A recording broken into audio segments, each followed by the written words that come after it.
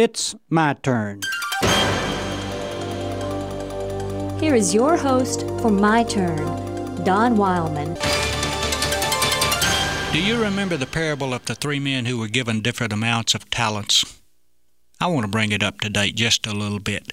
Let's say that one man received $1,000, one man $2,000, and the other man $5,000.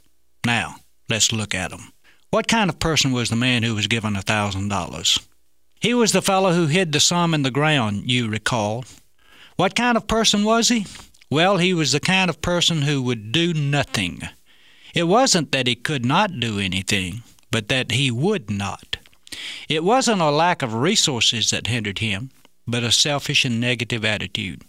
He could have done lots of beneficial things with the amount he was given, but he did nothing. True, he wasn't given as much as the other two fellows, but he was given something. His problem was not that he wasn't given much, but that he refused to use what he'd been given. He failed to realize one of life's truest and most elementary principles, that what he had wasn't given to him to keep, but to use. Whatever talents, abilities, and wealth our Creator has given us, however small, have been given to us to use, not to keep to ourselves. This man was the type of person who never gives to a church, to the United Fund, or to any cause of common good.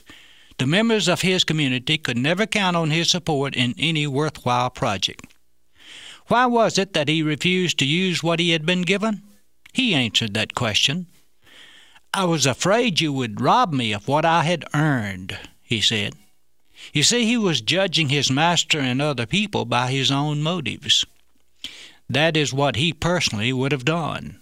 He was afraid that someone else might benefit from his labors, and he wasn't for helping anyone else, even the one who helped him.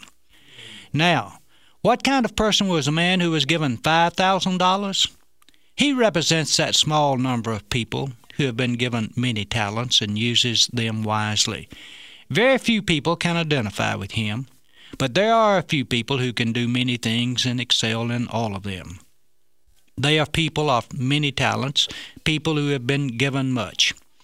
Ever so often there comes along a Leonardo da Vinci, a person who can excel as an artist, a military engineer, scientist, and sculptor. He was a rare person, this $5,000 man, who could do many things and do them all equally well. Now finally, what kind of person was the $2,000 man? He was the type of person most of us can be. He didn't have much, but he was willing to use what he did have. He couldn't do everything, but he refused to do nothing. He wasn't willing to let his small amount keep him from making his contribution. The backbone of the good in the world depends on people like this $2,000 person. You see, he had learned that in life it isn't how much you have that counts, but what you do with what you have. The carpenter once said, "Give, and you shall receive." This man knew that by helping others, he helped himself.